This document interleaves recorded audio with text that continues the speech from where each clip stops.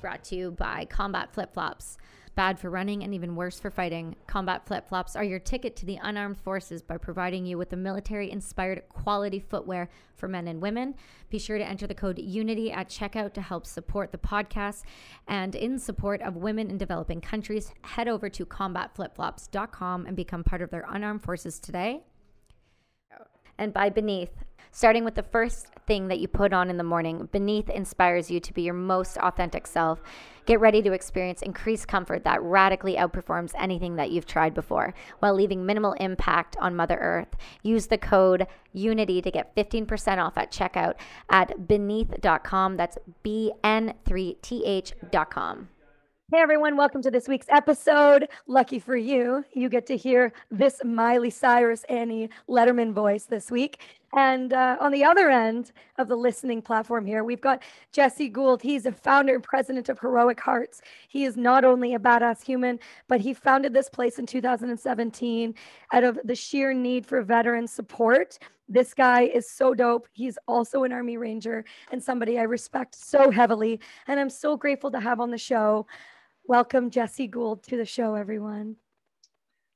Thank you so much, Kelsey. Great to be here. I'm really honored to be on your show and to have another conversation with you. Always a pleasure. Yeah, it's fun. I'm going to kind of give a quick intro into how I met you for people who don't know. So I met Jesse because I was struggling really, really bad with PTSD. And I met him through another veteran named we'll just call him Griff. And he's the owner of one of the owners of Combat Flip-Flops. And I did a podcast with him, and I was really fortunate because he knew Jesse. And he goes, listen, there's this thing called ayahuasca. And I was like, hey, I've heard of that. And he's like, yeah, but have you really heard of it? Because let me educate you real quick. And I was like, well, I didn't hear that much. So let's talk some more. Long and short, Jesse came into my life right at the right time. And something I've done a lot of thinking about, which now I get it. So I'm going to try to talk about it in the way that it makes sense. When I figured out your last name, I never put two and two together. And then after I did Aya and she showed me things and brought me back to my friend, Chris Gould, everything made so much fucking sense. It's not even funny. So you helped to save my life, Jesse, and you know that. And I owe you guys everything. So I want you to kind of go through step by step and tell me how ayahuasca came to be for you and really what you do with Heroic Hearts now. Absolutely. And thank you so much for that intro. And yeah, I'm so fortunate we both connected, and shout out to Griff for being the connector of so many of these things. So yeah, as you mentioned, I was in the U.S. military as an Army Ranger, which is a special ops unit in the U.S. Army, multiple deployments to Afghanistan and in combat situations. I was a non-commissioned officer, so in charge of, at any given moment, 30 plus individuals training and overseas. And overall, just had a pretty successful military career and avoided anything that I thought would be, changing my life. You see in the movies that there's always these one event that just destroys a person's psyche. Yeah. And I was like, oh, well, I don't have that. So I'm good to go. Right. Let me just go back into the civilian world and be fine. But little did I know that it was much more complicated than that. And, PTSD or some of these war related traumas come from all sorts of different shapes and forms. And, it's not just a black and white sort of situation. So anyway, after I got out of the military, I was really pumped to go. I had a background in finance, had this military confidence that came from there, and just thought I was going to hit the ground running. And at first I did. I traveled around, tried a few different things, ended up back in finance in this big international company. And I was doing great. I was getting compliments, doing well.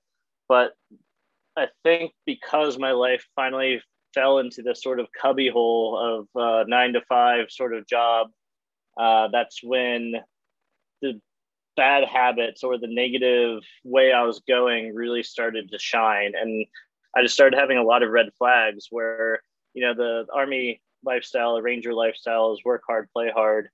and that doesn't necessarily translate that well to the corporate world. And so I just found myself in this situation where I was just like becoming super unhappy, having to miss work because of panic attacks for no reason. Friday night, just staring at the ceiling out of depression, overuse of alcohol just to self-medicate, to fall asleep or calm down in bars, or overcome previous hangovers. I just found myself in these like really bad situations, and now on reflection I realized how many dangerous situations I put myself in, whether it's just driving my motorcycle recklessly or while I was traveling, would just put myself in these dangerous areas for no reason other than to just challenge the world, challenge life.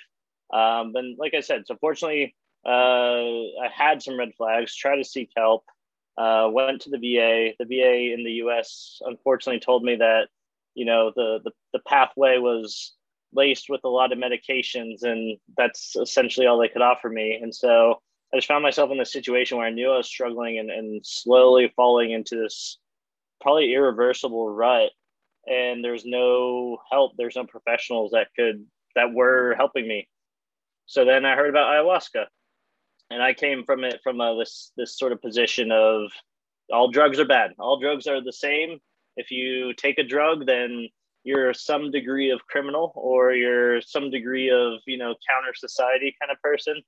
And I didn't judge other people who did it, but I just never self-identified with the need or the want or desire to do any sort of drug, especially not a psychedelic. It just seemed the utmost of a recreational kind of drug. But it was that confluence of events where necessity and me kind of getting to my rope's end and no other options. And the more boldly I looked into ayahuasca, I think at the back of my brain eventually it was just like, hey, stupid, like just go to Peru and try it out. Get the point, man. Get the point. Exactly. And so eventually I did.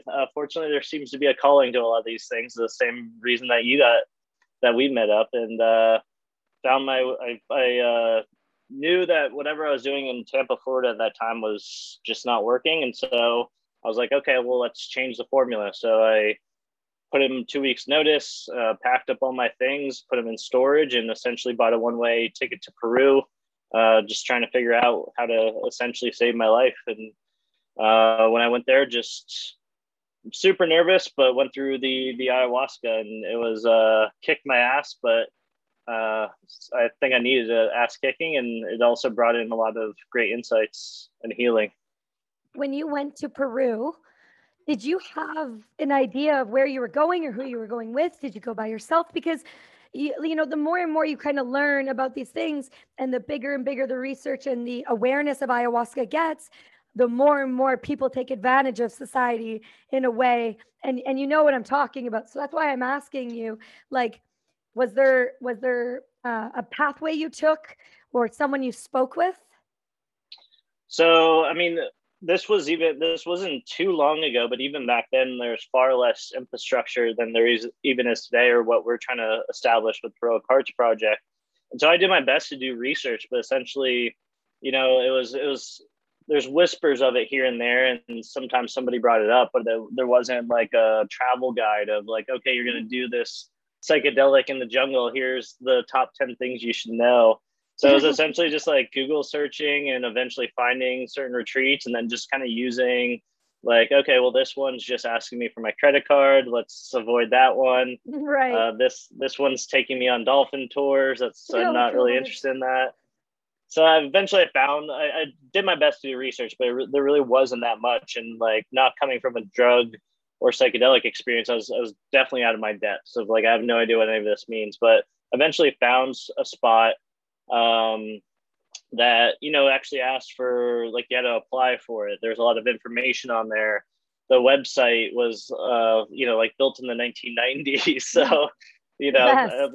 at least I knew it wasn't like just this money-making scheme kind of thing. And so I eventually talked to the owner and got some comfort with it. I had some experience. I'd traveled abroad back in the day in South America. So I had some experience getting around, and, I spoke Spanish and all that. So, I mean, it was just like, this is already a crazy idea, so let's just choose this crazy retreat versus the others. But yeah, I mean, there was like some advice there, but there wasn't really a lot of like preparation talk. It was just kind of, get approved, and they give you instructions of how to get there, and you just show up that day. Other than that, it was just kind of this black box. That's kind of terrifying, only because I remember how much guidance I needed when it came to me going to see you guys and even where we went. And we didn't go to Peru. And so the idea of being like, I'm going to Peru, bye, to a tribe in the middle of nowhere to take a psychedelic to just see how this works out. Just that sounds so daunting. And no wonder people don't seek it out the way that we know it could be used and to heal, because that sounds frankly quite terrifying. And I'm somebody who's been well traveled, and that still sounds like a nightmare. Yeah, I mean, it definitely sounds crazy as well. And even when I was doing it, I was like, all right, this is a crazy idea. Like I've done my fair share of crazy ideas, but I think that was, and so like going into, I knew that. And so I didn't, my family obviously knew I was going to South America and stuff, but it was essentially, I was just like, hey, I'm struggling here. I just need to travel a little bit, clear my head, and figure out what the next steps are. And so they understood that. They understood I just needed space, but I didn't tell anybody I was doing this big psychedelic because I didn't want like their baggage, and right. I don't want like, oh, are you gonna go crazy? Because I thought a little bit maybe there was a risk that I was gonna go crazy doing this too, but there's my intuition guided me to go there. But again, that's from my own sort of lack of support in the system is really what I've been trying to establish around it, just because I think I would have hit the ground running a little bit more had I had like a little bit like what to expect, and just kind of getting past the the rumors that fall around psychedelics. So like there is this chance that if you're perfectly healthy, you're going to become like a crazy person in an insane asylum, or that there's this health all this stuff that comes around it, that if you don't know, your brain's just going to tell you that, especially when you go through a hard experience, you're like, oh, what's going on here? So I mean, it was a little bit, it was definitely daunting, but for whatever reason, just my gut guided me there, and I'm fortunate it did. Yeah, it seems like it was really a turning point for you. And it really wasn't that long ago when you think about it. I mean, you founded Heroic Hearts in 2017. What year did you go to Peru? So it was the end of 2016, early 2017. So I started the organization pretty shortly after it. You went like balls deep. You jumped right in. Yeah, because I was like, oh, I left my job. So I mean, I had no idea too. It really just took a life of its own. But it was, I guess that's how profound it was. The moment, because I've done a lot of self work myself, even before the military. I had to struggle with like anxiety as a kid, and the mental health dynamic has taken different shapes throughout my life. The military just formed like the next chapter of it.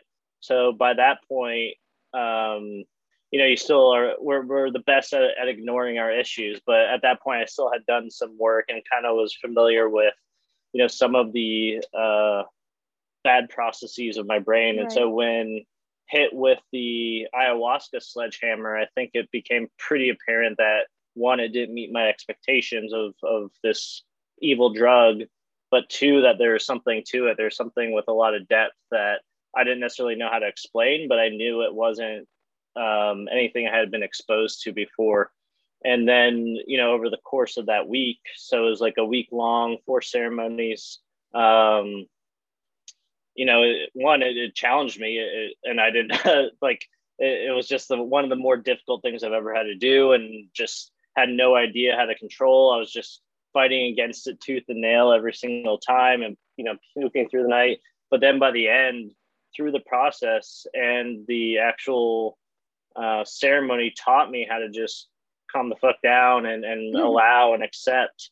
And after that, also some of these profound insights and just how my brain felt. So what I've told other people is, on reflection, walking away from that, and this would be impossible to tell while I was in it, just because you normalize whatever struggles you're going through. Right. Like, oh yeah, this is fine, this is normal. But then seeing how my brain felt afterwards and how my mind worked, it was the first time that my brain felt like one cohesive unit, like one thing that was part of the system that was working together for the betterment of myself.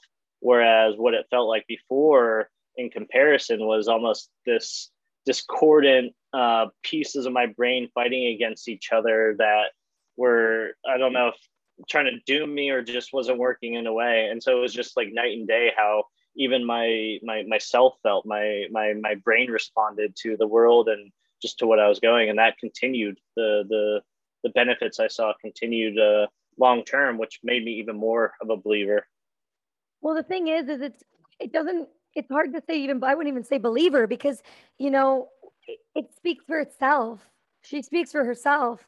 You know, ayahuasca is not something, it's hard to explain to people. And I try really hard to dial it down. There is a goddamn fucking fruit fly in here. And I swear to God, guys, sorry. I keep like talking to you about something serious and my eyes are wandering because I'm going to kill this thing, murder.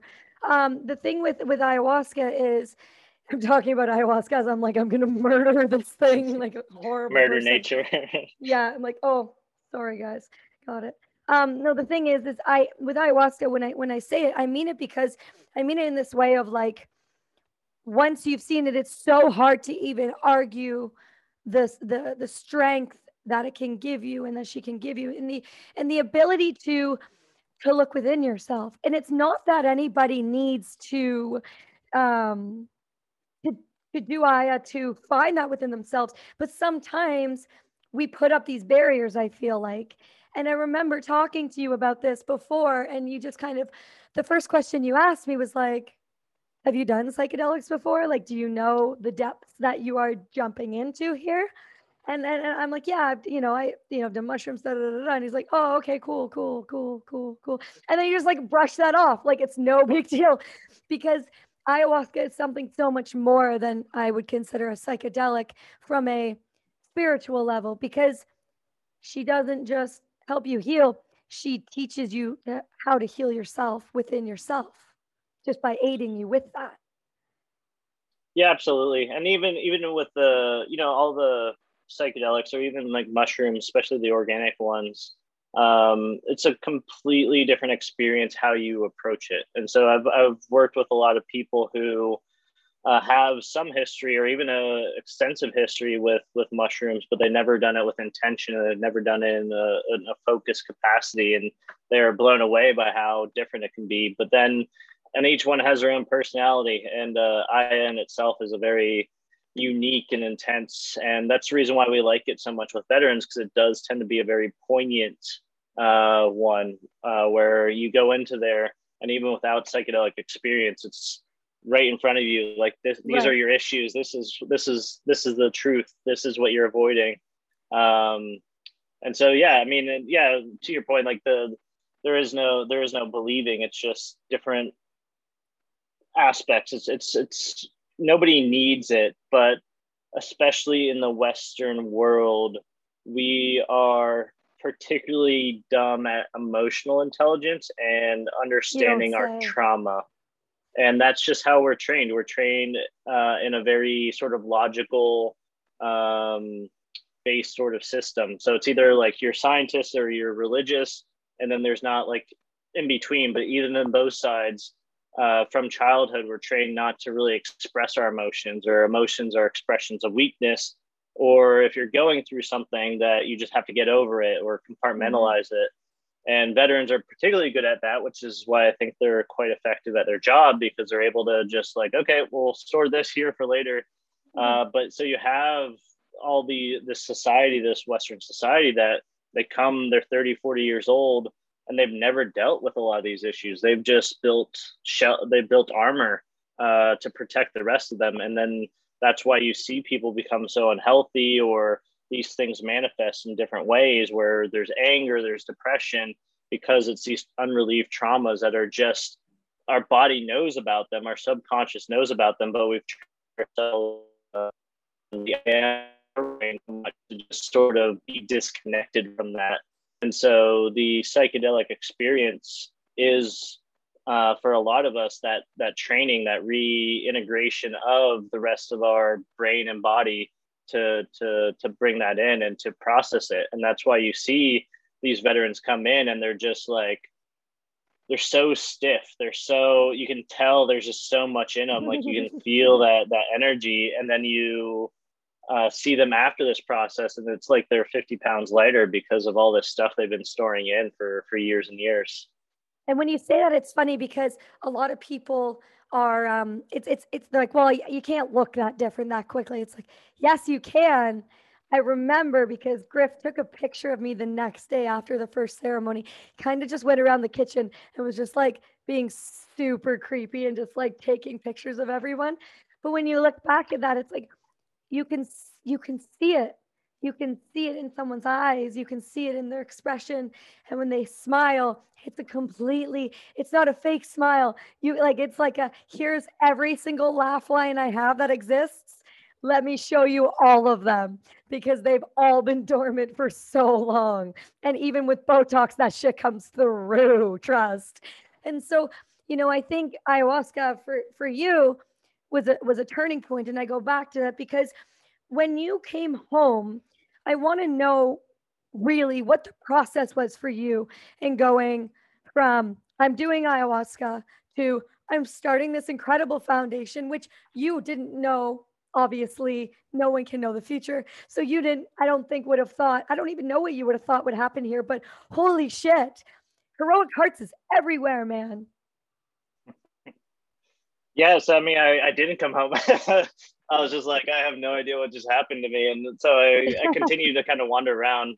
I was sort of in the mode of like, something profound just happened to me, but I was just like letting it run its course. And I didn't have immediate instincts to, do anything or be associated with that. I was really like, okay, well, one of the lessons that actually came from my last ceremony was there's a lot of anxiety and tension because I just left my job. And I had some savings and stuff like that. So I knew I'd be fine for a little bit, but there was that sort of built up of like, hey, I'm getting older now. I don't have a job. I just left this great, on the superficial side job. What do I do now? And like, what's my path? And I was just kind of driving myself crazy. So one of the last days, the profound message was, as cliche as it sounds, but it was just sort of enjoy not knowing right now, because that's where the creativity comes. That's where the challenge comes from. If I knew exactly what my path was and each and every step on that path, that would lead right back to depression, just because there'd be no surprises. There'd be no challenge to myself. And especially my personality, my energy, I need that challenge. I need a healthy confrontation for me to use that energy. It's like, it's like kids that are high energy. They don't have ADHD. They just need an outlet for that energy. They need different ways of communicating and all that kind of stuff. It's just understanding what your levels are. Anyway, so I continued to travel and was just sort of enjoying it, but also letting things come to me. But more and more, the sort of back of the brain of like, what the hell was that? And just continuing to see. It's so intense and it's so heavy. How can you I had a guide after to be like, integration, da-da-da, da-da-da. And you're like, I'm going to travel the world and just feel this. Oh my God. Yeah. But I had no, and so like, fortunately I was just kind of bumming around like Peru and Colombia and just, relaxing for one, but also letting whatever just happened to me. And so that's kind of when the curiosity started coming in of like, okay, well, this happened to me. And, a lot of us who are veterans constantly have that sort of news feed of this guy's destroying his life. This guy is getting divorced. This guy unfortunately took his own life. It's a pretty, unfortunately, regular thing in our community. And so that was happening in the background. I knew people that I'd served with that were struggling. And I just went through this thing where Western medicine was telling me, there was no real option for me. And so that's kind of when the gears started slowly turning. So I started doing like more and more research, just like on the side, and saw there was some scientific precedent to it. There was some, support to it. It wasn't just like this completely asinine sort of assertion.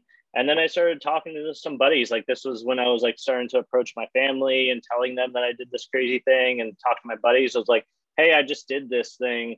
And it seemed to have pretty profound impacts. Like, what do you think of that? Do you think that's crazy? And I was surprised because across the board, the veterans were very much like, hey man, if you say it works, I trust you. And if it works, it works. Like people, and that's for people to decide, like who is anybody to say. And I think that's a very sort of military mentality, is like when you're on target or doing anything, like you have to use the tools at your disposal. You don't always have the luxury of, everything. And so it's like, okay, well, if this is working and you're on site, like why not have it as an option, as long as there's the proper like support. And so that's started it. And I just started doing research. Okay, like how do you, little by little is like, okay, should I form an organization? I've never started a nonprofit. Like, I don't even know what I'm doing. I don't know how to fundraise. I still don't know how to fundraise. So that's a never learning process. Right. But yeah, I mean, eventually it was just like one of those times. I don't really know why, but for whatever reason, I was like, okay, we're doing this. At the very least, I wanted to get the word out there and educate. I had no idea what it would lead to, but the moment I filed for a company in the US, and then the nonprofit, and then built the website, from that day forward, it really just took a life of its own. Not saying I haven't worked, nonstop at it, but it really constantly for it. But it's, you meet the right people at the right time. Like, right. For instance, meeting you, like it's the right people come into your life when you're on that track, or you're on that trajectory, and you open yourself up for it to come. And that was what happened immediately. The moment I started it, I just met the right person after the right person after the right person. And I want to know, I'm curious, and you don't have to answer this if it's too personal for you, but like, what did your parents say when you were like, hey, remember that trip I went on that I didn't tell you much about? Like, what was their opinion about this? Is that okay to ask? Yeah, of course. I'm okay. Open book. Right. So I told my sister first, and she was definitely open to it. She was kind of surprised because it was sort of out of left field. But I think she was expecting it, because I was kind of talking to her about psychedelics before, because I'd never done it. I was like, oh, what do you know about this? And so I think she was a little suspicious. And so she was definitely interested.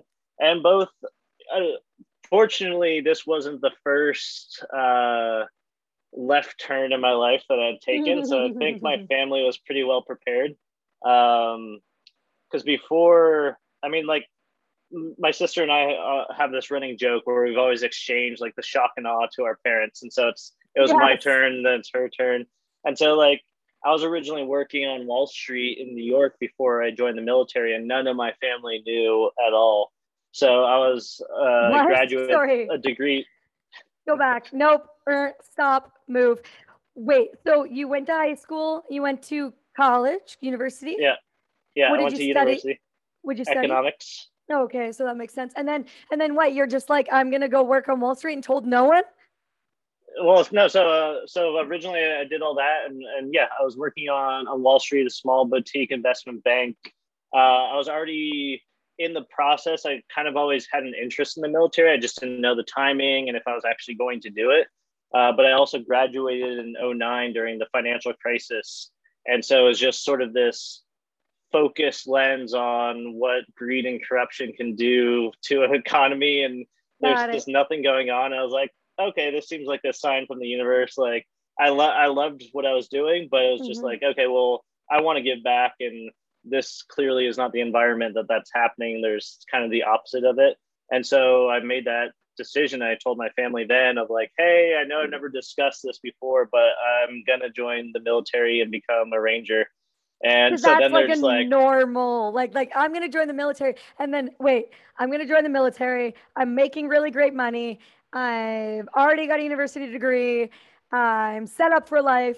I prefer to be yelled at, screamed at. And then while I'm at it, I'm going to do the best I can and try to become the elite of the elite. I'm not just going to join the military. I'm going to be the fucking best. They're like, sure, normal behavior here.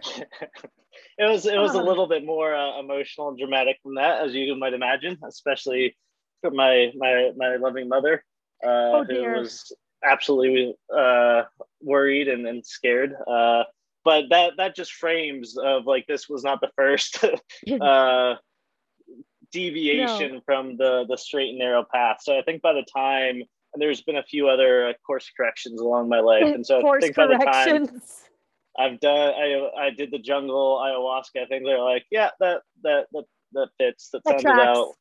about that's very along your course. So I mean, they're a little bit surprised and they didn't really understand it, but I think within that there was like trust, just because like even the Right. military, they thought it was like, oh, this is crazy. What are you doing? You're throwing all this away. But then they also saw the immense benefit I got, just the confidence and how it made me sort of a stronger individual mentally, physically, and just holding myself. And so I think they, after the course of it, understood of like, okay, well, there is some sort of good instinct in driving these decisions, even if we don't understand them. And so we're kind of at that stage. And so it was like that early of like, hey, I did this. This is why I did it. And so they're like, okay, well, you survived. So good enough.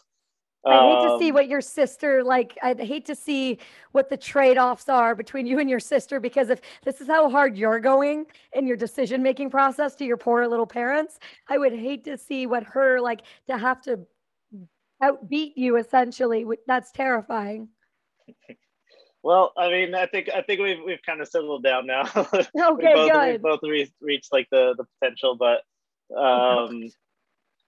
Oh, but yeah, it's brought our family closer, so we're all close. And so yeah, that's by that beautiful. time it was, and just again, and as I'm sure you've seen, the beauty of this process and what we often teach is that you don't necessarily need to evangelize or proselytize these psychedelics. It's just, if you live your life by being healed and by the knowledge that you gain, other people see that and other people will be drawn to you by that. Mm-hmm. I think there's a lot of necessarily bad representation of psychedelics because they're just like, oh, you need to do this, you need to do this, this is for everybody. Whereas I think it's that kind of like quiet sort of advocacy where if you are actually healed by something, then show it. Words are pretty cheap, and if you're Mm-hmm. advocating this and you're still getting drunk every night or what have you, then Yeah, there's a what problem. what good did it do? And so a lot of people do that kind of bypassing. And so for me, I think they just saw where they saw the red flags themselves. They're really worried about how self-medicating with alcohol and all this other kind of stuff. So they knew there's a problem, they just didn't know how to help. Right. And because And nobody knew how to help. that's often the issue, right? Is most people don't know how to help and they don't know where to turn. They don't know what to suggest. And I talk about this a little bit when I got home. Like, I remember calling my dad and telling him everything, and then him crying and going, please never tell your mother any of what you just told me because she will break. But then my mom in return was like, I need to go to the base. I need to find out, how do I help her? And there isn't a lot of answers because at the time, they're just, we don't, like, we're just now kind of starting to understand the severity of what PTS and PTSD and those types of overseas traumas, on top of, coupled with anxiety and depression already, we've never really understood how to handle those people. And that's been the upcoming problem since war has been war. We've always had these different names for it, with the shell shock and those types of things, but we've never know how to cope and talk and help with it. So it's no wonder, like, it makes sense when you say, people don't know how to help. Your parents didn't know how to step in and help. They wanted to, but they just didn't have the tools. And it's about, ayahuasca is great because the advocacy work you're doing is about education in a big, big way. And I kind of Yeah. want to touch on that if you can go into that, because you guys have done a fantastic job of not only educating the people that come and attend, but the way you portray what you're doing to society through social media, through others that you work with, through the other nonprofits. You really make it a clear-cut process, and you make it understandable and digestible language for individuals who don't necessarily have a university degree, like me. Well, I appreciate that, and that's sort of the goal. I mean, how the nonprofit started, like you said, it's sort of the advocacy education, and what I think we all know in the military or any other sort of subgroup is there's a way to approach different groups, and the military is the exact same sort of way of like, when you go into a group of military people, you absolutely know, there's a way of talking, there's a way of joking, there's a way of holding themselves. There's issues that will be touchy, or there's issues that you just avoid because you don't want to deal with people's dumb opinions. And so the same, like if you go to a group of researchers, their conversation is going to be like most stuff that you don't know, and talking Latin phrases for drugs and other stuff. And so it's all about how you approach it. And so, it's obvious that psychedelics, the word itself, carries all sorts of baggage and stigma. And when I say that word, or LSD or what have you, everybody has a picture in their mind. And more often than not, it's that 1970s hippie or that new age person. And that kind of goes counter to the military. And so like, if you approach the military and you hit all those stereotypes, then obviously they're going to discount what you have to say, or anybody else.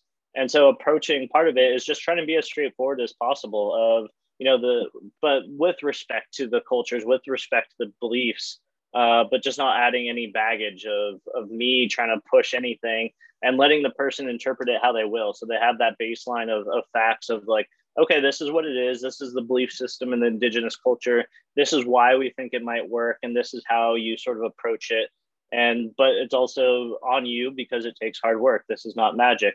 And so we just really try to make it that presentable and answer anybody's questions or apprehensions or stigmas, and just hit them head on of like, okay, well, I heard this, that if you try it, you're going to go crazy. Like, okay, no, there's no real evidence for that. If you have medical conditions, then yeah, maybe it's dangerous, but that's the same with any other substance that you take. So just really hitting it straightforward as, as kind of no bullshit as possible. And then in terms of the program, again, like a lot of what I was lacking, just a lot of people are nervous about traveling overseas. I was just in a conversation of people would be surprised because I see these veterans deploying and stuff like that. A lot of the veterans we served, the last time they were on a plane was to Afghanistan or Iraq. A lot of them aren't used to international travel unless in very specific contexts. Right. And so that's the whole program from beginning to end. People feel supported. They feel like their answers are going to be addressed. And, we provide financial grants, we provide coaching, we provide any kind of support. And then also the places we use, we vet them. We make sure that they'll feel comfortable, safe, that they're not going to be like bombarded with things that they're not really into. And just because this is already big work, like I said, a lot of the stuff we're addressing has been held for so many years that we want to make sure that they feel as comfortable as possible. Like no matter what, you're going to go in like nervous and apprehensive, but we want people to focus inwardly on what they're processing, their trauma, their mental ability, and not have to worry about like, am I going to have to learn Spanish to catch a cab in this spot? Am I going to be picked up at all at the airport? How am I going to pay for this? Like that's our job to make sure all that's not a major issue for people traveling to this.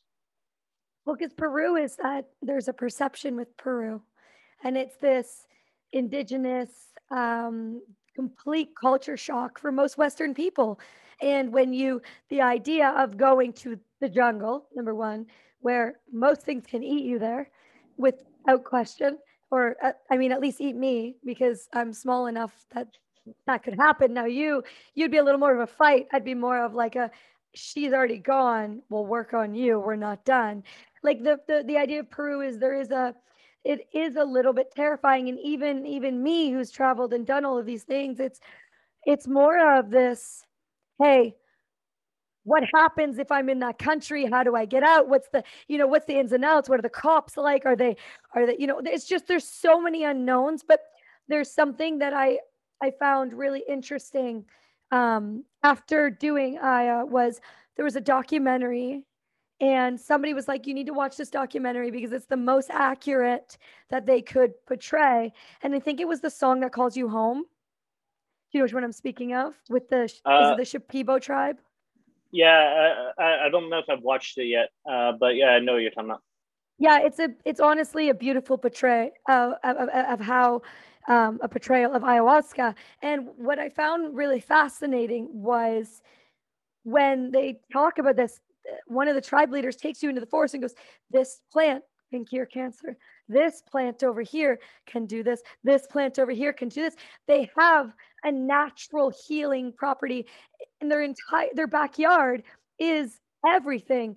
And when I see them saying things like this, and then you find out that Westerners come in and take that and then compound it and turn it in to medication when it really never needed to be medication, never need to be synthesized anyway. We could just use it as is. It gives you this, you start to develop this different perspective of Peru. You start to develop this different perspective of these tribes and how they live. And I found myself longing to live there. I found myself going, "Oh, those are my people. They don't do shoes. Oh my God, we're best friends. How do I move there?" But there are slowly starting to be these really, I would say, great representations of what Peru can be, rather than this, it's the middle of the jungle, you'll get eaten by a jaguar. Yeah, absolutely. Yeah, I Yeah. mean, and it just kind of goes into, which is pretty common in history. There's always this, whether it's racism or we're better than them or we're the top of the hill. And there is, and I think it's kind of a balance. Like we can't have the utmost like hubris of like we know everything, and because these are older cultures, they know nothing, or they're just jungle medicine or what have you. But we can also respect, the advancements we have made. There are great medications. There are, even on the psychological side, those that have changed lives. But to say that, what's coming out of Pfizer is the be all end all, and there's nothing to learn from ancient cultures or the jungle is absolutely ridiculous. I mean, that's where they get a lot of these medications from, is that they follow these experts, these people who know the plants, and maybe not all of them are exactly like you. Maybe this is not going to save your life, but there are but they have this like perception, like maybe their culture has taught them, like from a young age, they're going through and they're like, this one will heal this, and this, and it'll have different properties. And it's not necessarily the plant, but it's the properties of the plant in combination maybe with other things. Yeah, absolutely. And there's a lot of knowledge and a lot of lost knowledge. And you just look at the Amazon too. That's sort of the tragedy of losing a lot of it, is there's just so many undocumented plants and not knowledge how to use it. But I mean, we're also coming into a time where I think this is becoming more in our face, where we had sort of this view of like, we knew, like if we didn't know it, nobody else knew it. But then you're seeing things like meditation and yoga and even acupuncture, which again, when it first started coming into the U.S. or Western world, it was like, again, that's a hippie thing. Like that's just like fancy exercise. Like there's nothing there. But now it's becoming even more. It's becoming actually one scientifically backed, but used by established institutions. Military is training yoga and meditation and using acupuncture. So it's a lot of these old traditions, this old knowledge that are coming back and showing that there is actual reason behind it. Again, maybe not 100%, but we have to sort of balance of what we think we know with sort of respect for maybe these cultures that have evolved these processes over thousands of years. They might be onto something as well. So I think hopefully we come into a new era where there's that sort of humility and balance of these different knowledges and being open to it. And I think the internet, it's making some things really bad, but I think it is, at least if you have a keen knowledge for information, it's allowing that and sharing resources. Which is really nice to see, because the way that the world is starting to look at psychedelics, other types of healing modalities, the way that they're starting to understand them or try to understand them is a beautiful thing, considering a lot of these things, DMT, psilocybin, all of these major psychedelics, they were on the controlled substance list and still are. And for a lack of uneducated individuals who made piss poor decisions and put us 50 years behind in science. So it's nice to see it actually moving forward. in a way that is being done properly and taken seriously. I mean, how many universities now, do you know how many years are studying psilocybin and different types of psychedelics? I mean, there's got to be at least a handful now. Yeah, I mean, there's more every day. And yeah, I mean, people who are a little bit knowledgeable know in the 50s, 60s, they were actually studying this, and it was because of fear tactics, control by the government, a lot of racist motivations. It all kind of put these substances in terms of, oh, we can't control the population because of these drugs, and so let's ban them. And that's had a pretty detrimental effect, not only on mental health, but just in terms of the drug war and the, you know, what that's caused in terms of ripple effects that we'll be feeling for quite a while. But then you also consider, like, for the last 60 or so years, people have been denied valuable mental health knowledge. Even in the past 20 years with the global war on terrorism, you know, the VA in the US has been abysmal at addressing PTSD and suicide rates, where, you know, the substance MDMA, which was already known to be beneficial, is only now reemerging because it's finally pushed past, you know, some of the regulations, and through crowdsourcing, crowdfunding, be accepted and shown to have tremendous results in it. But yeah, in terms of the universities, it's huge. In the UK, there's the prominent one is Imperial College of London. King's College is looking into it. A few other ones in the US, some of the prominent ones. Stanford's looked into it. Harvard's looking into it. We are working with the University of Miami, or University of Georgia, University of Colorado Boulder, Johns Hopkins, which is one of the foremost medical ones, the NYU. So across the board, everybody's kind of finally seeing the writing on the wall that, hey, there is something to these other than, you know, just having a good time at a concert.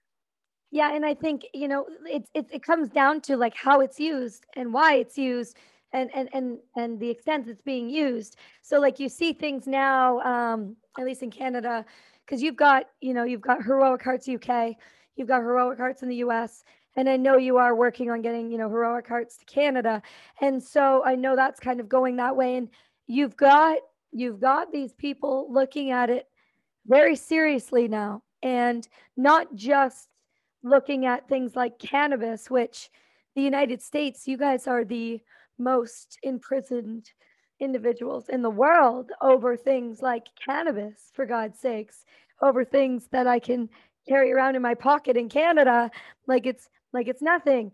And you guys are continuously putting individuals in prison to this day for it, which is fucking mind-boggling. But then you have things like psilocybin, which can be grown safely and from the ground and doesn't harm anybody. And it can be used in multiple different ways. It can be used in treatment settings, can be used in microdosing settings, it can be used in shamanistic settings. There are tons of different ways. And it's nice to see the universities finally taking a look at that. What I'm curious about is the legislation side of how this is all moving forward.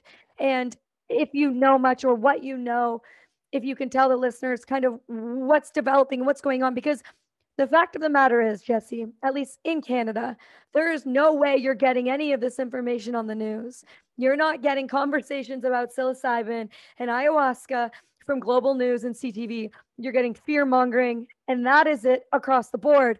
And that is the way it will stay, because that's where the dollars, you know, come from. People don't want to hear about the 30-year-old who had their life saved from fucking magic mushrooms because they flash back to the 70s when they were partying and doing anti-Vietnam War things. They can't wrap their brain around somebody being healed from something that a pharmaceutical company didn't shove down their throat. So what's happening from a legislation standpoint in the US that you know of that you can share? Well, if it was on the nightly news, it'd be probably one of the most boring, like, misinformed segments of just Right? people who have cringe reactions like, "Oh, magic mushrooms, Oh, your party drugs." yeah, Yes, I exactly. mean, yeah. To your point, we have, just because of Veteran Voice, you know, there's different ways of approaching it, but veterans around the world are suffering. So we've been trying to be sort of a platform for them to share their voice. In Canada, we put in our paperwork and just waiting for that to push forward to better represent vets who are interested in these topics. So in the U.S., I mean, you're exactly right. Unfortunately, especially through the VA, we're far behind. our veterans to the VA won't get reimbursed for cannabis. Their physicians can't even talk about it really. So, they're able to access it in a lot of states, but then there's no guidance on how to use it therapeutically or responsibly. And so they're just kind of left in this bad, like the worst situation. The Canadian VA also does a much better job at reimbursing and providing ketamine assisted psychotherapy, which is another huge benefit for PTSD and depression, which the US VA has been lagging behind. The legislation is moving forward. I mean, you can see, there's still been very little research on cannabis, and, legalization is becoming a state by state thing. So psychedelics are progressing the same sort of way. So, I mean, we have like smaller spots like Washington, D.C., some towns in Massachusetts and Maryland. One of the biggest ones was Oregon, which will actually, in a year and a half, because of Measure 109, residents of Oregon will be able to go to clinics, and therapists will be able to work with them through psilocybin, or they'll be able to do it in communal settings like circles with psilocybin, which is pretty spectacular. So they're dealing with the laws right now. Heroic Hearts is currently co-sponsoring a bill in California, SB 519, which will decriminalize it and allow for communal access, so kind of a similar but a little bit different of psychedelics across the board. Texas just passed pretty groundbreaking legislation, and Texas is a very, very conservative state. And so that one's more of a research bill, but still a great step forward where it's pushing the VA to study these things. And then there's some federal movement as well.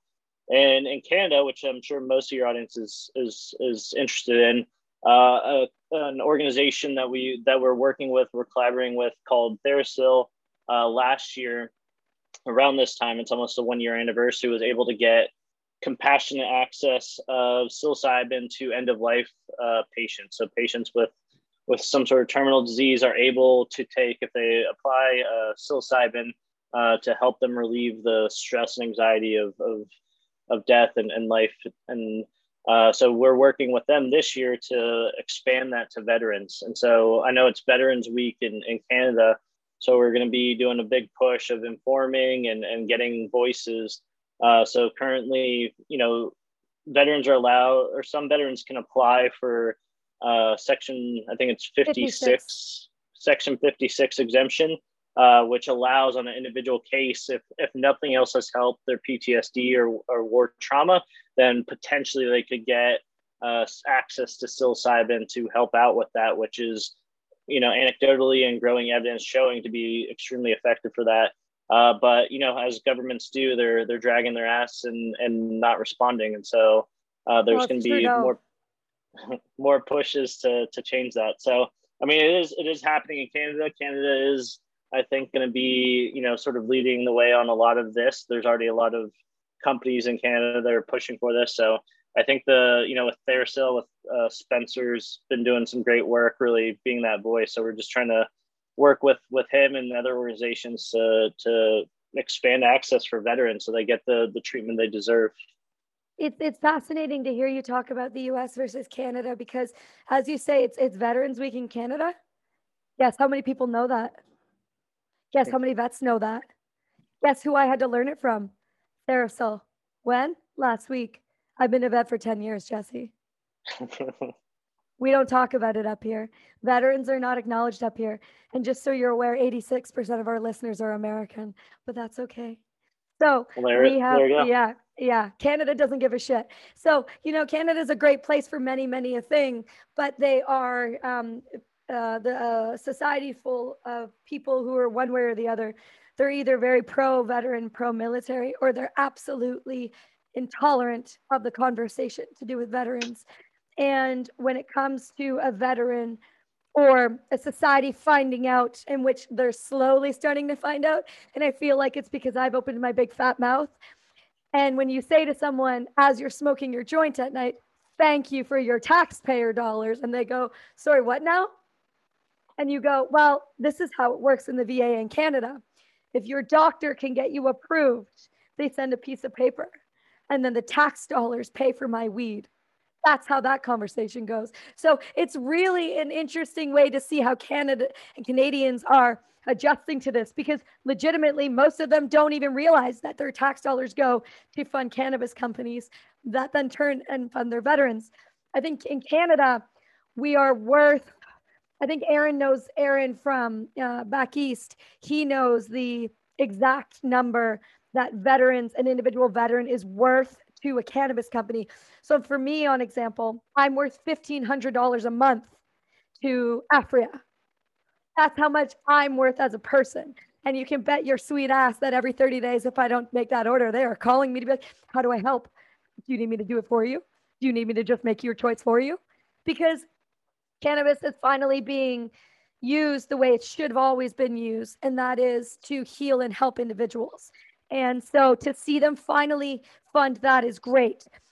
It's really on the public sector in Canada with people like Spencer who are making the charge for psilocybin, and that Section 56 and that right to have psilocybin essentially without being arrested and things like that. And so there are few and far between, but the ones that are actually making the headway, those are going to be the forefront for Canada, like Spencer and TheraPsil. They're going to be the ones that take this over the line.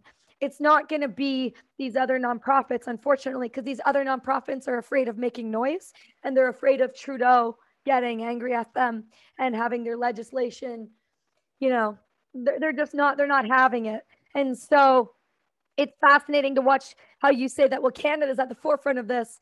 But then when you're in Canada and you see it and you talk to the doctors involved and you talk to the system and you talk to the people, you kind of go, no, we're not there, man. Like we're getting there, but we're not there. And in the States, I have a little more hope, because when you see people like Harvard and Stanford putting their name on the line to look at different psychedelics and the way that they're looking at it, I feel a little more hopeful. Don't get me wrong, UBC, McGill, some of the best universities in the world we have in Canada.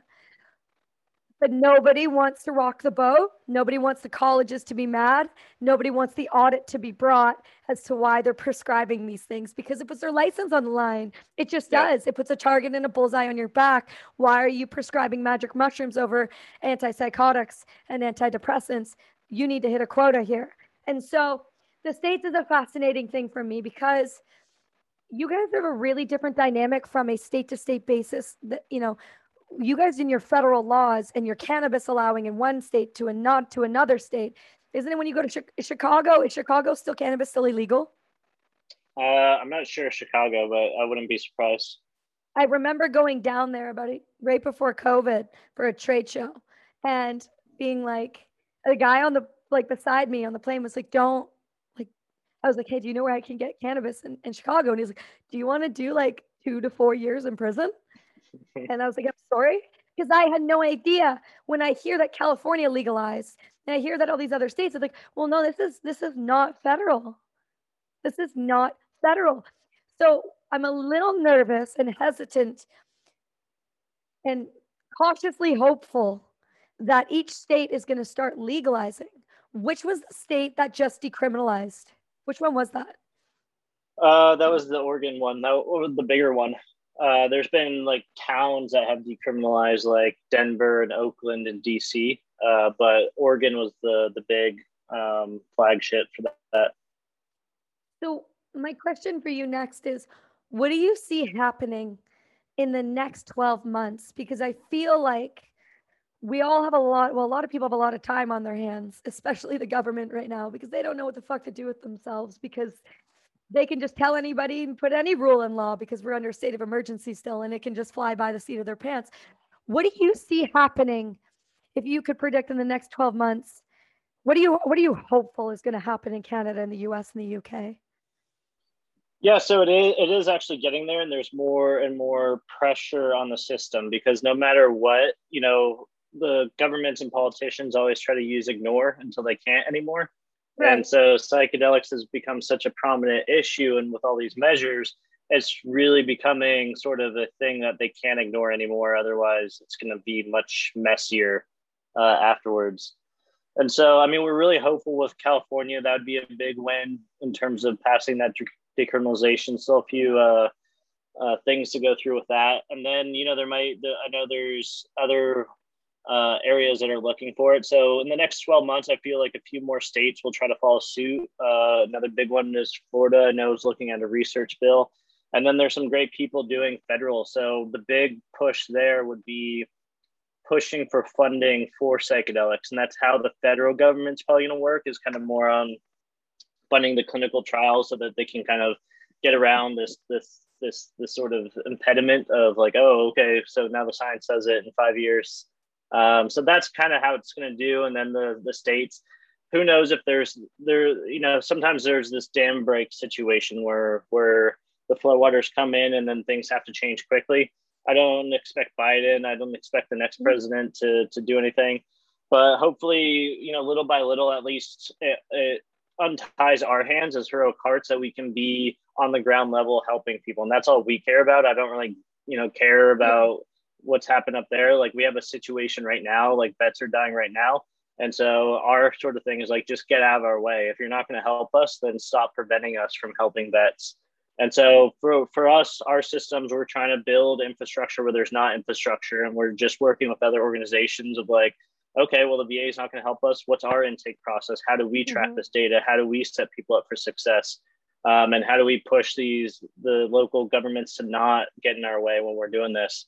So little by little there. Canada, I'm very hopeful with the access. Even if you, as you say, maybe there is different, might be behind, but at least from the US standpoint, that's just another talking point I can say of like, hey, the Canadians are taking care of their vets in this way. Come on, US, like, we're supposed to be the patriotic one. Like, what's going on? Yeah, like, get it together. We barely even know we have a military. Like, what the fuck is happening? Why are you guys taking notes from us right now? What's wrong with you? So it's like it's any war, there's many different ways to approach it, to tackle it, and then just kind of all push forward. But fortunately, within this movement, there's just a lot of wonderful people, intelligent people. I think your listeners would be surprised by the caliber of those that are supporting this. Like, even on our team, just, incredibly intelligent researchers, doctors, physicians, therapists, lobbyists, and the good frame of it. Not necessarily, not the evil lobbyists, but like all these people that are very intelligent and professional marketers that are pushing this forward, not just like the stereotypical, like I said, 1970s hippie person. There's a lot of people that have been personally affected or seen loved ones personally affected to the point where you just can't ignore it.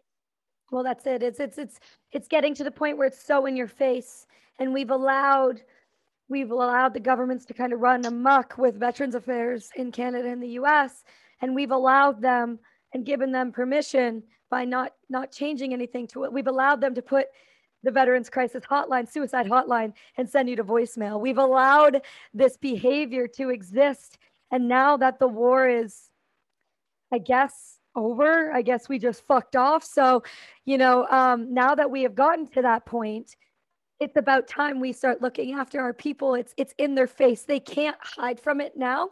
The stats are too high. The suicides are too high. The homelessness is too high. It is what I'm finding most fascinating right now, Jesse, and I think this is going to, I think this sentiment is really being echoed across the board, and I'm hearing it, which is great, because it's not that there's this vigilantism. There's this, you're going to push veterans to a point, and when you don't help us, you will start running scared when we start helping ourselves, and we all start to talk, and we all start to formulate, because as soon as that happens, you can't stop us. You can't. You're the ones who sent us to war. We're really good at outflanking people. We're really good at dropping things out of the sky. And if that means we will sit there and go to every university and we will litter you with information and education and peer-reviewed APA for research and top doctors, and you're fucking yourselves by not listening to us now, because if you don't now, it will get to a point where we'll do it ourselves. We'll turn around and say, you held our hands and tied them, and we'll prove it. And then we'll come after you guys for it, because there needs to be accountability on some level here. There needs to be individuals that are because there are individuals that are single-handedly stopping bills from going through. And there are people who are single-handedly stepping in the way and lobbying for the opposite of what our veterans need. And what our vets need isn't very much. We need support, we need guidance, and we need permission to fucking move forward and heal ourselves, because you have done such a piss poor job up to this point. And that's where Heroic Hearts is really stepping in and really taking that baton and running with it. And not a lot of people are doing this. From a global standpoint, when I see the vets that are doing it, these aren't pogues. No offense to the pogues. Like, I feel for you. I got you. It's cool. But these are special operators who, like Griff always said, go in at night, drive really fucking fast, and they're never hurt very often because they're really good at what they do. You're giving people an opportunity here, and these vets are going to take it. And I would be very terrified to see what happens when you break through legislation and stand up and finally start getting the funding you need to run with this the way we know you could. Every single vet is going to benefit from it. And I think it's not just vets that you're setting the precedent for here, right?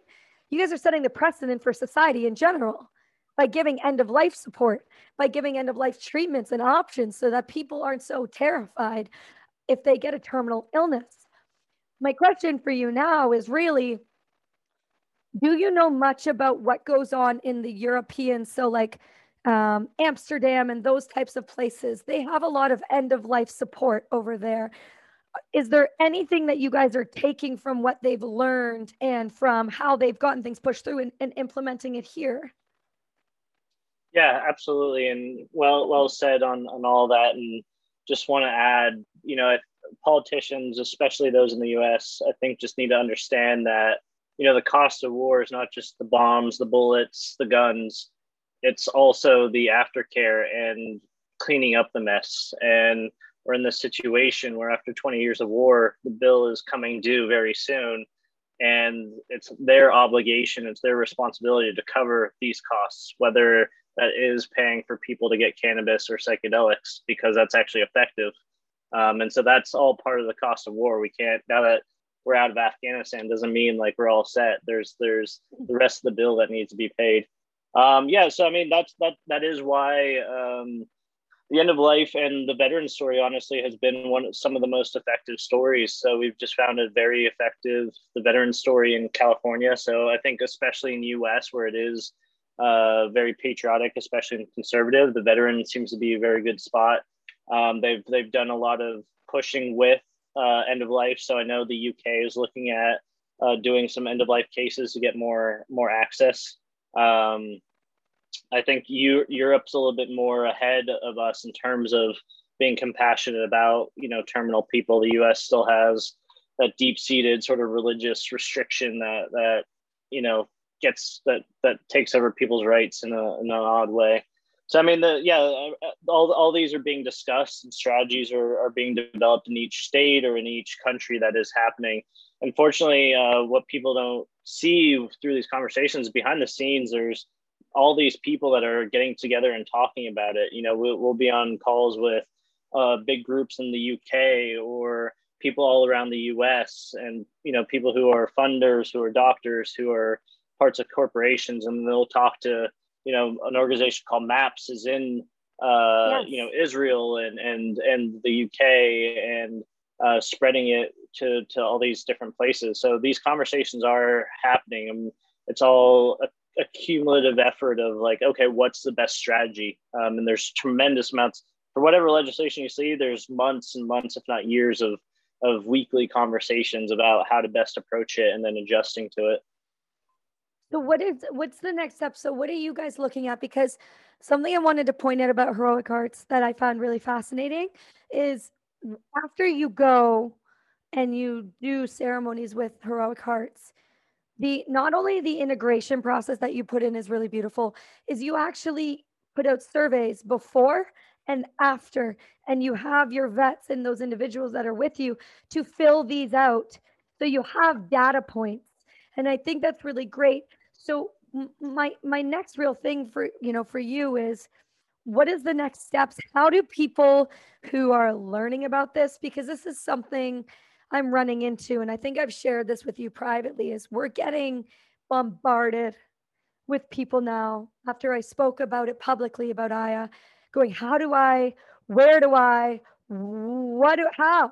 Like there is A lot of people don't have a clue. They're hearing about it for the first time. So what are the steps people can take to not only help Heroic Hearts, but to help the legislation change, to make change and make noise on their own? Yeah, absolutely. So I mean, the easiest step is just, visit our website and our social media. We try to do our best to inform people on those, whether it's about psychedelics or what initiatives are happening. And so like just updates in different areas. So for instance, what's happening in Canada, we'll be putting out social media posts about, okay, this is happening, come attend this, support this, or just follow along. And that's what we're trying to do. It's an ever evolving process. It's a big task, but we have a great team that's trying to tackle it. So for people, the veterans that are interested in pursuing this, they can go to our website, heroicheartsproject.org, and then there's a veteran application, and then they can apply for that. And then when we have the ability and when we're organizing retreats, we send out a whatever we're organizing to the wait list, and then we start vetting and going through the process. So just because we have a long wait list, but just because you're applying now, oftentimes people get in last minute slots. So don't despair over that. We have an ambassador program. So people who are just looking to get involved, they can also find that application on our website, whether that's kind of more of the initiatives, the state initiatives, or help out with supporting veterans. But yeah, other than that, there's ways of contacting us. We do our best to respond to everybody in a timely manner. There's always ways of helping or just staying informed. I think staying informed, as with anything, is the first step, and understanding, and then figuring out, if you have the expertise or just desire and energy to help out, then we're always looking for more support. It's not just a Heroic Hearts thing. It's the more we work together with other people and other organizations that can help us advance this. And that's also in terms of the care of veterans. Like, we are just one piece of the puzzle. Psychedelics are phenomenal in terms of getting people past trauma, but we are always working with other orgs to, okay, how do we support? How do we keep people on the right track when they are having a really bad day? Where's that peer support coming from? So just very open to, it's a ever emerging structure that really needs a lot of great people to push it forward at this stage. And it seems like you're getting that backing on a, it's coming in, whether it's coming in, slowly or an overabundance, it's coming in. And that's all that really matters, is that people are realizing what it is that you're doing and seeing it for what it is, and giving it that opportunity to breathe, and giving it that opportunity to have light of day. And you really do a great job of breaking that stigma. And I know that like firsthand, because I do know, like, when I first told my in-laws and my family I was going to do ayahuasca, their reaction was, what the fuck is ayahuasca, man? Like, what words are you saying? Like, where are you going? Like, what is happening? And I said, I don't know much, but I know I need to go. And it's that simple. When people feel like they are at their end of the rope, you give them a place to go, and you give them not only a place to go, you give them a community, Jesse. And I think that's something that's really important to acknowledge. And I want to touch on that, because the community you're growing within Heroic Hearts is not this like, oh, I'm here for you, and then see you later. It is something that's truly integrated. Can you kind of talk a little bit about that integration side, and why it works and how it's important? Because I think that's really valuable for people to understand, that this isn't like a 3 days, this isn't a party, this isn't a retreat, this isn't we're going to go swim with dolphins. This is, I'm going to beat the shit out of you and make you see your deepest, darkest things, and then you're going to vomit all night and be exhausted. So can you please explain the steps afterwards that people take so that they can make this a real part of their life? Well, absolutely. And the steps actually start beforehand. And for those who have heard a little bit psychedelics, integration has become a little bit of a buzzword, and people often say it without really knowing what it means, because it can be a little bit like loose. But through our program and again, it's a constantly evolving sort of thing. How do we do this better? But at the very least, as I kind of alluded to, the psychedelic itself is a tool. It's a very powerful tool and can really sort of accelerate, augment, therapy or even reach spots that normal traditional therapy can't really, generally doesn't hit. And so through all that, it can reveal a lot of, knowledge about yourself, help you get past negative patterns, just be a very honest reflection, and also give you tools of how to sort of zoom out on your life and move forward. But the individual still has to, one, prepare themselves going into this.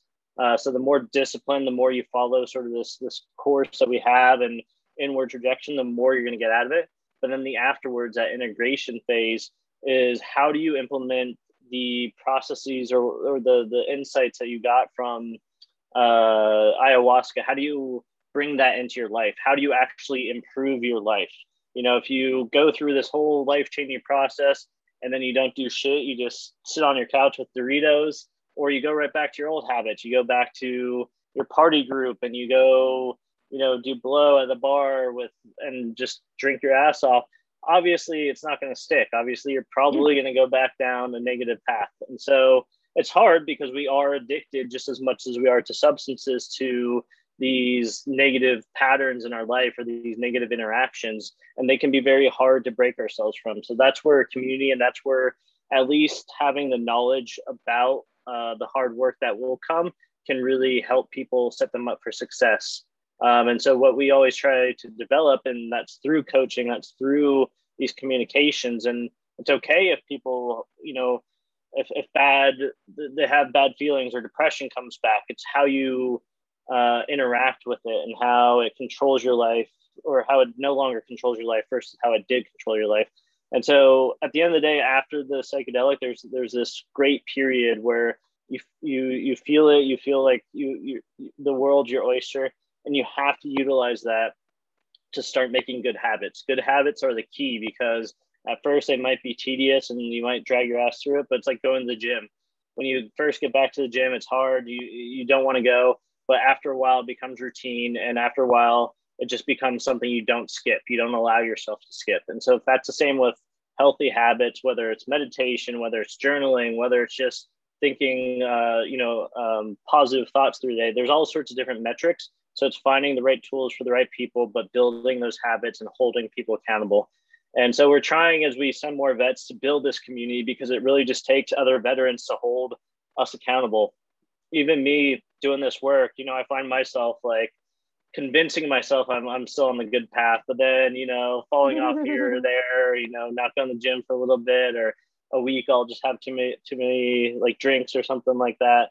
And so we all need to hold each other accountable, but we need to build the systems that allows that, to where we're rebuilding the veteran community in this supportive, healing community, which I think has been devastated because of this mental health. But now there's this opportunity to have it reemerge and grow into something that's amazing, that can really save a lot of lives. Do you see yourselves ever moving and having an arm of Heroic Hearts as a civilian, like having a civilian arm? The only reason I ask, and I know like focus is key in getting things done, so I understand. The only reason I ask is because with what society is now experiencing, society is being tested for the very first time, and we're finding how soft people are, and we're finding how affected they are being by the trauma of the world and the healing that could be given to society in general. Is there either that you have ideas of expanding into civilian world as well, or are there other corporations or organizations or nonprofits you know of that do that work for civilians, for those civilians that are listening? I don't really know too many. There's not too many other organizations like what we're doing on the ground level. And I don't know if we'll necessarily expand into civilian, but we'd be happy to like partner or at least share some knowledge. I mean, I could see us, if we had the financial means, to help first responders or like-minded individuals. Yeah. That's sort of an easy sort of thing. But at the end of the day, we do want to keep group cohesion. We want to continue to build our community, but that doesn't mean we can't help other communities as well. And so we're already working with other organizations that hit different sides of it. So a buddy's wife is starting an organization to help Gold Star mothers, Gold Star wives, and veteran spouses. So that, if the veteran comes home healed, the wife isn't like, well, what about all this bullshit I've been going through for the past 10 years, Exactly. Like And so secondary PTS and all of those yeah, things that exactly. come with that. It's a real thing. Yeah, and so like she's doing a great job there. So working with her, so where we can focus on what we're good at and have a collaborative effort.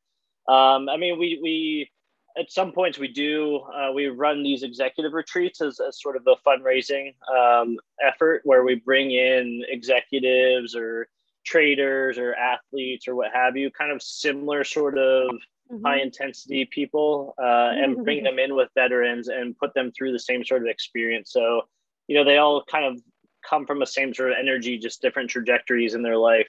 And so bringing them there where they can all kind of heal, but then also help us fund other veteran retreats. We've worked with that a little bit, but I'm sure there will be civilian things emerging. And I think, what we learn from the veterans we work with, I think can help inform those groups. Absolutely.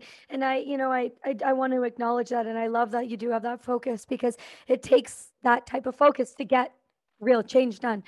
And you guys have done a great job of really, by keeping it in that group.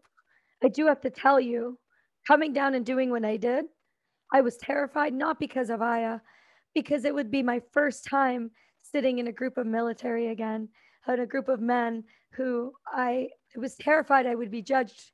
I would be terrified that I would be looked at for being the odd duck in the room, which we all know I totally was, and that's okay, because now I'm fine with that. But you got to understand there's so much value in keeping community. And it's not that we're trying to exclude, but when you don't have to gray man it and you can just say the deepest, darkest, most aggressive things, and no one looks at you and goes, I need my safe space, it makes it that much easier to heal, because you feel safe, and you feel safe in a way that's not that cheesy, somebody hurt my feelings. You feel safe in the way that you can talk about some horrific shit and not be judged. And I've never had a group of friends that, like I've had until this group I got to sit with, I felt 100% welcome, 100% safe, 100% comfortable. And it made me realize that I have people outside of Aya, outside of the ceremony, that I will count on for the rest of my life because of one weekend. Yeah, absolutely. I mean, no matter what, our service makes us unique individuals, whether we started off that way or the military created it, but probably a combination. And one of the things I think that adds to veterans' trauma or hardship in the civilian world is we come from this world of purpose. We come from this world of close knit relationships where your life is literally in the hands of others, and you're in these extreme situations. And when we go into the civilian world, a lot of that is absolutely lacking, and it can be hard to find those same sort of bonds. And so there's a beautiful thing when a lot of those veterans come together, and it's possibly the first time they've been in a group of military since their time in. And they kick off like it was old times, even if they don't know each other. There's that commonality there, and then you reform these strong bonds through the challenges of ayahuasca, or through the challenges and sort of rebirth of this process. And so it does create these very intense, long-lasting relationships, which is beautiful. And so it's all, no matter what, we are communal people, we are tribal people, and we don't want to use the tribalism in a bad way, which is often what happens. But mental health and belonging relies on these smaller groups. It relies on these people that we can, like you said, really reveal ourselves and find support there. And so I think we need to emphasize that more in a healthy, responsible way that's not attacking or judging other groups, but in a supportive way that is, making sure there is that accountability, that people are looking after each other as long as it takes. Well, I mean, as long as people are able to do it. It's an incredible thing. And I got to tell you, I can't wait. I cannot wait to go sit in ceremony again, because the opportunity and the honor was to see what I saw and be given the tools I was given. It felt like a decade of therapy in one 3-day session. It felt like I had gone further in than I had ever gone in traditional therapy and medication for a decade, which is insane to actually think and say. But if you allow yourself and you open yourself up and you just walk in with an open mind, there it's hard to describe because it's tantamount to fucking magic. It is this weird, it's so hard to describe because it is honestly one of the most effective changes I've ever made in my entire life. And something you guys always said was like, if this is something you find that's passionate, like you said, show us in action, not words.